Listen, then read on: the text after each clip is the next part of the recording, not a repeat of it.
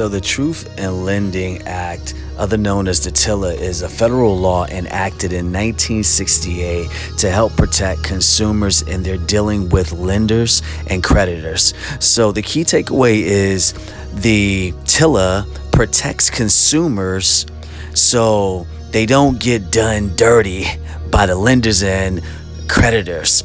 The TILA applies to most kind of consumer credit, including both closed-end as well as open-end credit. So when you're looking at the TILA, you want to make sure that you know that it regulates what's important information the lenders must make known to the consumer, you, about a product or service that you're purchasing.